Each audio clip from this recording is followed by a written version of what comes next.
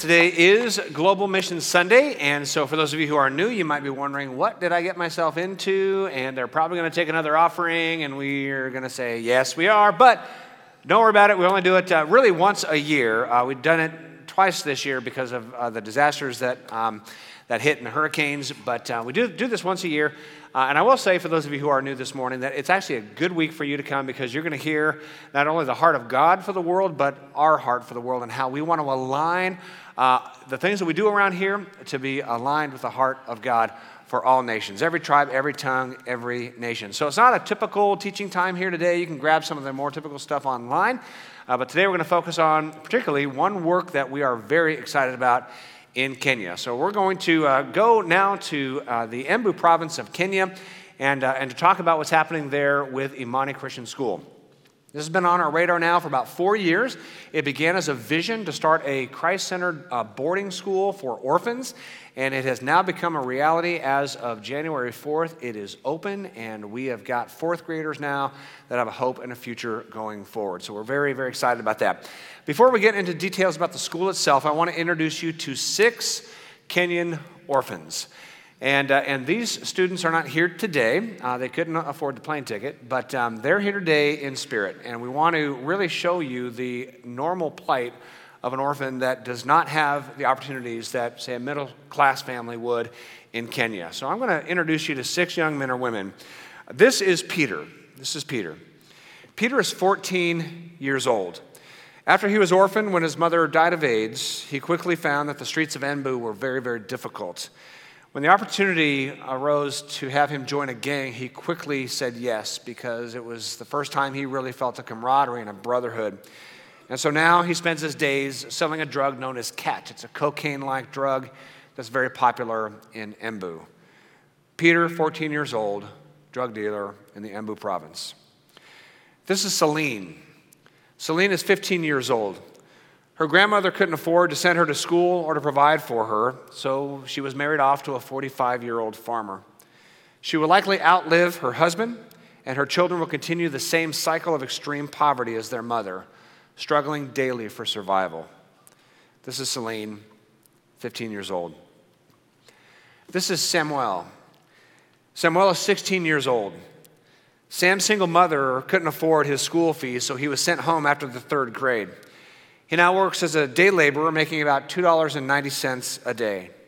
His girlfriend is pregnant, and the child will struggle, just like Samuel, to stay alive every day. This is Lillian.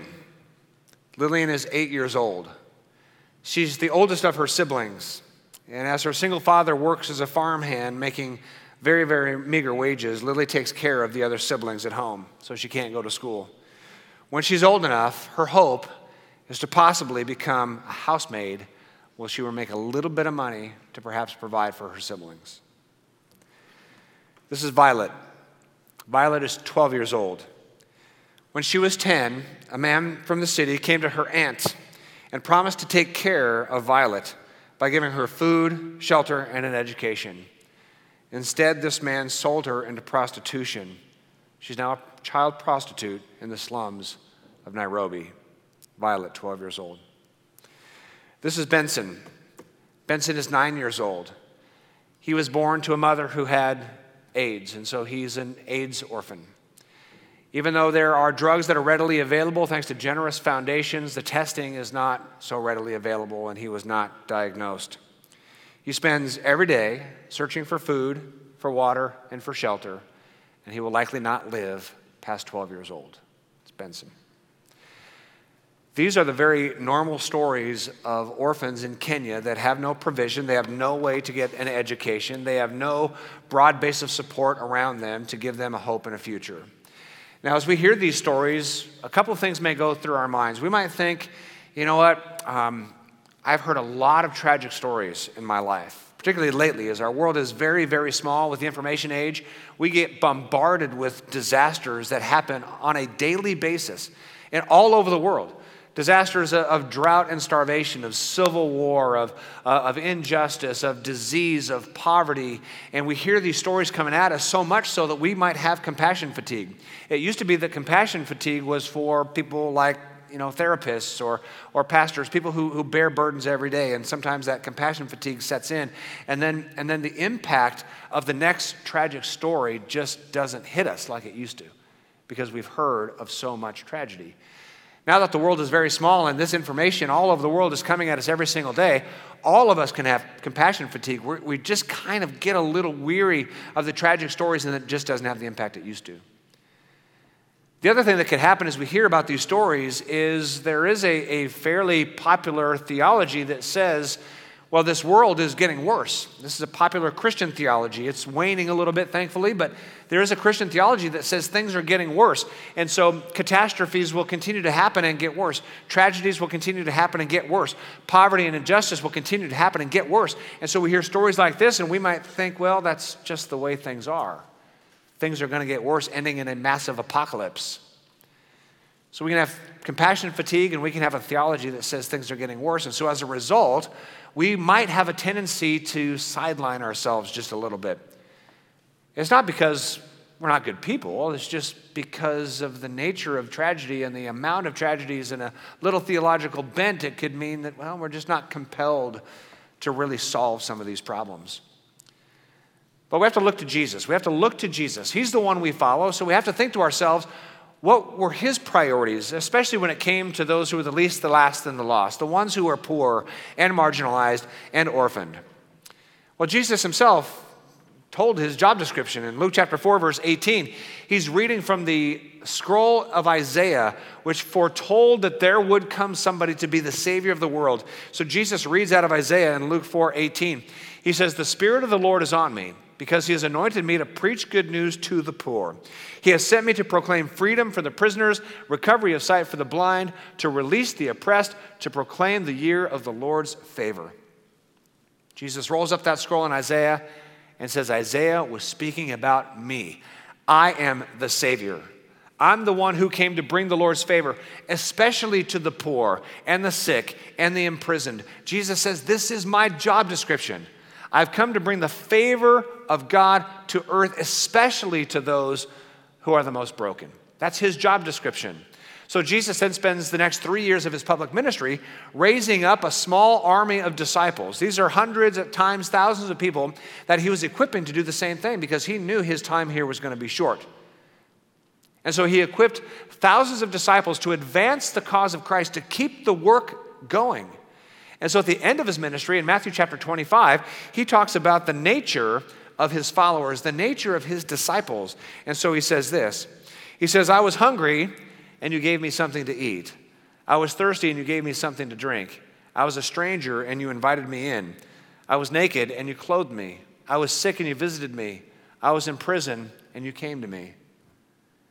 This is the character quality of a follower of Christ. This is what we do with our lives, because we're following Jesus Christ, who cared for the sick, who gave good news to the poor, who comforted the oppressed. He was filling the gap between the reality of heaven and the reality of the earth, and then he raises us up to do the same. And so there's a compulsion in followers of Christ to do what Jesus did. There's a compulsion there. If Jesus did it, we are going to do it. And that's so exciting. In fact, Jesus himself gave a huge vision, and it's a big one. It's hard for us to get our heads around. He says, when you pray, pray like this. Pray for God's kingdom to come and his will to be done on earth as it is in heaven. This is our prayer. God, would you make earth like heaven? That's our prayer. That's what we are called to pray for. God, would you make earth like heaven? Well, we look around and we go through what we go through on a daily basis, and then we hear of tragedies locally and globally, and we hear stories like this, and we might shake our head and say, that's not possible for earth to look like heaven. Well, Jesus says it is. Yeah, it's been 2,000 years since he told us to pray this, but hey, God's patient, right? But let's not lose vision. Let's not lose the vision that God gave us. In fact, in Revelation 11:15, it's that great seventh trumpet pronouncement that says this: the kingdom of the world has become the kingdom of our Lord. It will happen. The kingdom of the world will become the kingdom of God. That will happen. Might take another 2,000 years, might take 20,000. I have no idea. But Jesus gave this vision, this compelling vision that we're on board with, right? We follow him. So when he says pray that the kingdom of heaven comes to earth, and then when he tells us in Revelation 11 that that will happen, the kingdom of earth becomes the kingdom of heaven, then let's not lose hope. Let's not be discouraged by the things around us. Let's not be discouraged by the stories of tragedy. Let's not be discouraged by the reality of the Kenyan orphans. Let's instead be dedicated to filling the gap between the reality of heaven and the reality of earth. Let's be dedicated to filling that gap. Now, in our lifetime, it may not be filled completely. And because here we are Temeculans in one church, we're not going to be totally responsible for filling that gap. But there's a body of Christ. There's a global, worldwide movement of Christ followers committed to filling the gap between the way things are in heaven. And there is no poverty in heaven. There is no loneliness in heaven. There are no orphans in heaven. There's no isolation in heaven. And there's this beautiful thing that happens when the global church of Christ is dedicated to advancing the cause of Christ. That gap slowly closes. Bit by bit, person by person, child by child, that gap closes. So you might think to yourself, well, I can't do much. I'm just one person, one of 7 billion people just kind of rolling around this earth, right? What can I do to close that gap between the reality in heaven and the reality in earth? Well, the reality is that one person can't close a lot, but together we can do incredible things. Jesus called the body of Christ, the global movement, together to advance the cause of Christ. And so even though we're just one person or one family, we have thousands of partners here at Rancho. And as thousands of partners, each of us giving a little time, a little treasure, with that dedication, a fierce dedication to close that gap, then a lot gets done. A lot gets done. A lot gets done once a year at this missions weekend. In fact, going back to 2008 when we started this whole deal, we 100% funded the Palawano Bible. We had been committed to the Palawano people. It's a tribal group in the Philippines for 30 years, sending and supporting missionaries, sending and supporting trips to see this vision of a Palawano church that's serving its neighbors. And it's a tribal, up in the hills, up in the highlands type of a deal, in the tropics. And for 30 years we partnered and we funded the Bible. And I had the great privilege of going there in the Philippines and the island of Palawan to dedicate the Bible in written form, but very few of them can read their own language. So we gave them the audio form, the solar-powered audio Bible. It was awesome. And we just took care of that here at this weekend in 2008. Then in 2009, we built a ministry center in southern Peru, and it fuels church planting and local ministries to university students through a library and coffee shop. Very cool. We just took care of it in 2009. 2010, we built 3 children's centers in Kazakhstan to build a bridge between Christian families and Muslim families to begin a relationship and a dialogue in the community, particularly around their children. In 2011, we built regional schools, actually several of them in Myanmar. Myanmar is desperately poor. They were just struggling to become a democracy after just horrible juntas, and they've got all kinds of problems now. But right now, because of 2011 and this weekend, there are children by the hundreds that don't have to walk go 20 miles to school, but they have it in their own neighborhood. That was 2011, took care of that. In 2012, we launched Plus One Palawano, a medical mission trip at the island of Palawan when we discovered that in the highlands, there was a 50% child mortality rate. We were so fiercely dedicated to that island, we couldn't see that continue. So we started Plus One Palawano, which is right now to this day sending teams every single month up difficult terrain, mostly very tough ladies that weigh about 80 pounds, carrying 60-pound backpacks up these cliffs to go to these highland tribal families to provide vaccines for children and basic nutrition for children and to cure curable diseases for these kids. Incredible work since 2012. 2013, during this weekend, we built a safe house in Ethiopia for women who are escaping prostitution. 2014, we broke ground on Imani Christian School. We'll talk about that more in detail today. 2015, we equipped a medical center that rescues infants in Uganda that are just discarded like trash. They rescue those infants, bring them to a medical center for medical care. We equipped that in 2015. 2016, we raised enough money to open Imani Christian School, and as of January 14th of this year, Imani School is now open, and the 4th grade class just finished their first year of school at Imani, like today. So praise God for that. Very, very cool. I want to show you a video that was produced a few years ago when this was just a vision, and then after this short video, we'll talk about where we are now and the vision going ahead. Let's take a look. If nothing is done, orphans in rural Kenya have very few choices. Drugs, early marriage, or dropping out of school with no chance to attend college and break the cycle of poverty. At Imani, we are providing access to education, financial support to ensure access to medical care, healthy nutrition, and a caregiver to provide oversight and share the love of Christ with them. Boxes up in walls, but that don't change anything. There's a sun on the rise, painting all the sky blue, where the morning meets the night and every color breaks through. We learn how to fly through the fall, learn how to fight through it all. We can see the world getting smaller as we rise up, learn how to give what we take, learn how to bend but not break, to give it all, not play it safe every day like it'll be our last alive.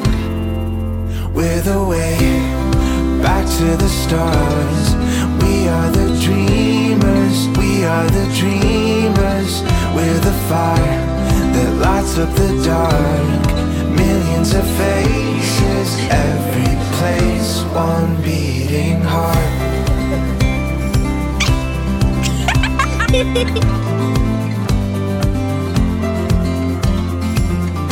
With the lines in between, in the shadows we glow, as the world falls asleep.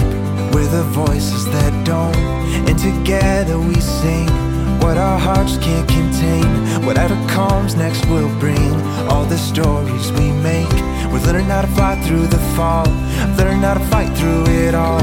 We can see the world getting smaller as we rise up, learning how to give what we take, learning how to bend but not break, to give it all, not play it safe every day like it'll be our last alive. We're the way back to the stars. We are the dreamers, we are the dreamers. Coffee is a big part of the Embu region, so we will be teaching Imani students the basics of farming, roasting, exporting, and operating a cafe and business. We have launched Imani Coffee. Coffee beans are bought from the farmers in Embu, locally roasted, and sold here with the proceeds benefiting the Imani program. Every place, one beating heart. Thank you, Rancho, for being our friends. for being our friends. And thank you for the gifts. And thank you for the gifts. Asante sana. Asante sana. Kwaheri. Kwaheri. All right, let's welcome Brian and Carrie Roush, the founders and directors of Imani Christian School. Thank you. It is so exciting to have you here and to, we're friends, we're in the home group together, our kids are in fourth grade together, and it's been so exciting to see this become an idea and then a reality of opening the school. And you showed me pictures a little bit earlier of them wrapping up their first year of school. That's got to be very satisfying. Very stressful also, right? Very exciting. After pretty cool. years It's pretty cool. Yeah. of hoping for that, it finally happened. So you guys did it. Absolutely. Very Well, it's been very fun to be a part of that for sure.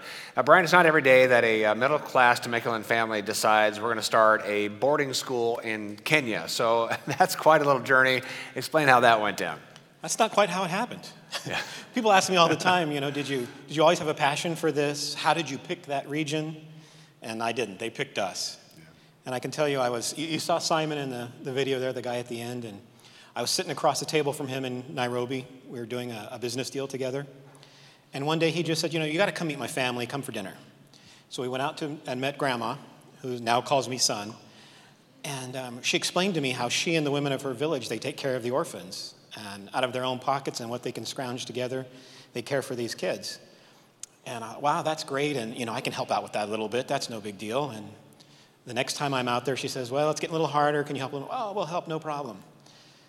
And then a couple years into this, she looks across the table to me in her broken English and she says, the math is broken. And I thought, that's a weird thing to say to somebody, but what does that mean? And she said, the orphans keep coming and the grandmas keep dying. That kind of sunk in for a minute, and Simon and I had a conversation, can we hire somebody to help out? Can they help keep these kids alive one way or another? And we could do that, and then we talked to some other kids, and then we both came to the conclusion that that's not good enough. Middle-class kids in Kenya, they go to a boarding school, they get a good education, they have a chance to go to university, they have a chance to succeed, they have hope, and that's what we need to do. So that's when the boarding school idea came. was out of that conversation. All right. Yeah, I love how you said it. It chose you. That's very often how ministry happens, right? You have opportunity in front of you, but you had to have the open heart to be able to say, all right, I'm just not going to shove this aside or make it a business trip and then leave it when I come. God was doing something in your life to make this happen. And Carrie, we know the stories that happen from orphans in Kenya that don't have a high school education and they don't have that hope in a future. What is the plight of a student who will graduate from Imani with a Christ-centered education? What does that life look like? Well, a lot of opportunity is what that life looks like. Just getting your high school diploma is huge there. It doesn't happen automatically, so that's the first step. And then we help them get into university if that's what they would like to do. There's testing there, just like here, so we help with that process and get them into universities. There's also specific job training programs if that's something they'd like to do. And then you saw the coffee on the screen. Coffee farming is actually a huge business and very profitable there, so that's an opportunity. They also grow their own food, so they're learning to farm already. So a variety of opportunities, which is something you don't have if you're just trying to eat every day. So this is something they didn't have before. Absolutely, and the cool vision, for me, is you have these kids. Ultimately, there will be hundreds of kids graduating from Imani Christian. And as they do, they'll be Christ-centered young men, young women, having all the opportunity to be in an influential trade or a businessman or woman, go off to university and be at high levels of either government or business, and then to watch what God does with those graduates, those alumni, to help shape Africa itself is going to be huge. You've said that there are some students that want to be a missionary as well, Some right? actually do want to be missionaries that are at our school right now because they've seen the people from Temecula come to visit them. So what an amazing thing that a child in Embu is known by someone in Temecula, California. How bizarre. So for them, it's just incredible. They feel so loved, and then they look at the continent of Africa where they would have much more success than we would traveling and being missionaries, and look at that as something that they can do when they graduate too. That's great. We've been in business now for about 9 months or so, just wrapping up the first school year. What does a day in the life of an Imani student look like? It's incredible. They actually go to school 6 days a week. This year has been a really an interesting learning curve as the children learn to sleep indoors. They learn that they can expect a warm meal in the morning and some meal at bedtime. It's just been incredible to watch them grow, take the time to learn, to come much closer to Christ. They have a chance to study Bible. You can imagine if you're spending all day scrounging for food, it makes it hard to have that relationship, yet they still do, even as orphans. So it's just been incredible to watch the kids grow and to see the pictures this morning of the first class. Having success at the end of that first year is just amazing. Yeah, that's cool. The Imani program has hundreds of kids under care. 50 fourth graders started this year, and the goal is for next year to add another 50, right? So what would that look like, let's say, 10 years from now as we keep this thing going? What does 10 years from now look like? Well, 10 years from now, we should have a full school all the way up to high school. We'll have some alumni. We do teach early on that, these kids that are graduates will be responsible for the kids behind them.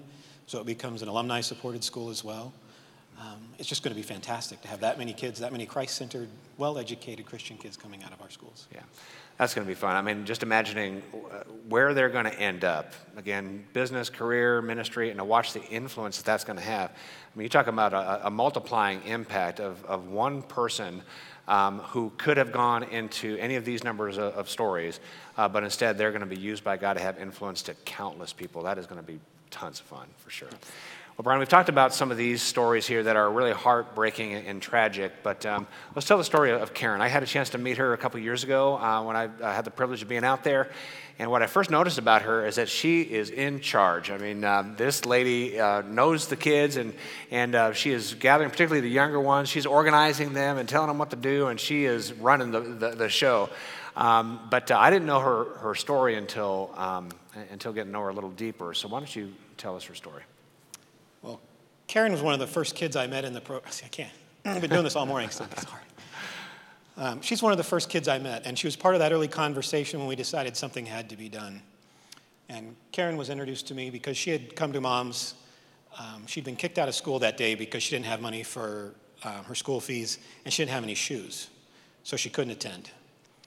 So this was 4 years ago. She's 16 now, so she was about 12. And she just as plain as day says, I don't feel like I have a lot of hope, but Mr. Brian, am I pretty enough to be a prostitute? Okay, so I have daughters, and the first thing I thought of is, this can't happen. And that's really when the decision was made that, we have to do this. Yeah. Well, Karen's story is going to be repeated countless times. People who could have stories of absolute tragedy, and yet they have an opportunity to join Imani and to have health care, food, education, a hope, and a future, so that Karen and hundreds after her are going to be able to do a lot of good for a lot of folks, and their lives are literally going to be saved. So it's a great pleasure and privilege to partner with you all. Thank you so much. Appreciate it.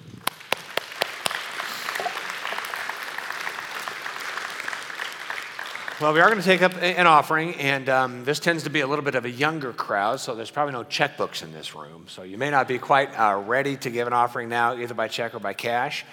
But we want to encourage you that you can give in plenty of ways. You can go to rancho.tv/giving, and there's an Imani School drop-down.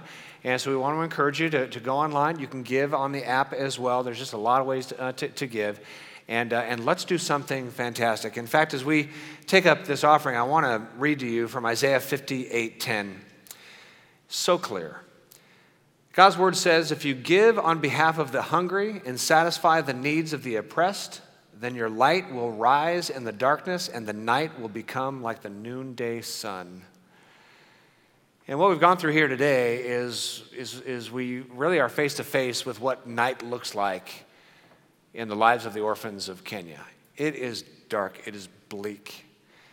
And with comparatively just a little bit of effort from us, as we have done year after year here at Missions Weekend, this is the third year now where we're really keeping fuel on this Imani Christian School fire, because this vision is compelling. This vision is compelling. A lot of things that are done in the name of humanitarianism may meet a need for the short term, but then that need continues and continues and continues. This is really changing systemically the cause of generational poverty for these kids. By giving them an education, it means not only will these kids' lives be saved, but imagine the good work that they will do to save other generations after them. This is really quite an investment opportunity. And the reward is the future of these kids' lives. That's going to be fun to tell the stories of Imani graduates up here years from now. So as we take up this offering, I just want to have you consider what that might mean. Now, you might think, I don't have a lot to give, but keep in mind, one person doesn't fill that gap. But collectively, collective time, collective energy, collective prayers, collective resources, we can do a lot of good so that darkness is turned into noonday sun. Let's pray. Our God and Father, we thank you for this opportunity to be faced with the reality of what is normal in a part of the world that many of us may never see or experience. There are so many orphans, particularly AIDS orphans in Africa, who just have nothing going for them. They have very little support, very little provision. Many of them will spend their lives just scrounging for minimum wage labor, a couple of dollars a day, just for basic subsistence of food and water and some measure of shelter. And God, that cycle happens time and time and time again, unless it is broken in a permanent way, a systemic way, and this school is a way to do that. God, Imani is already being used by you to shape these children's lives, to let them know they are loved by you, loved by others, loved by us, strangers across the globe, and they feel that love, and they know they're loved, and it makes a huge difference in their lives. But then for them to have security and shelter and health care and food and an education and a hope and a future, it is such an incredibly important investment. And so, God, I pray that there would be an outpouring of generosity through this weekend and into next week that will allow us to be able to open another grade next year so another class can come in.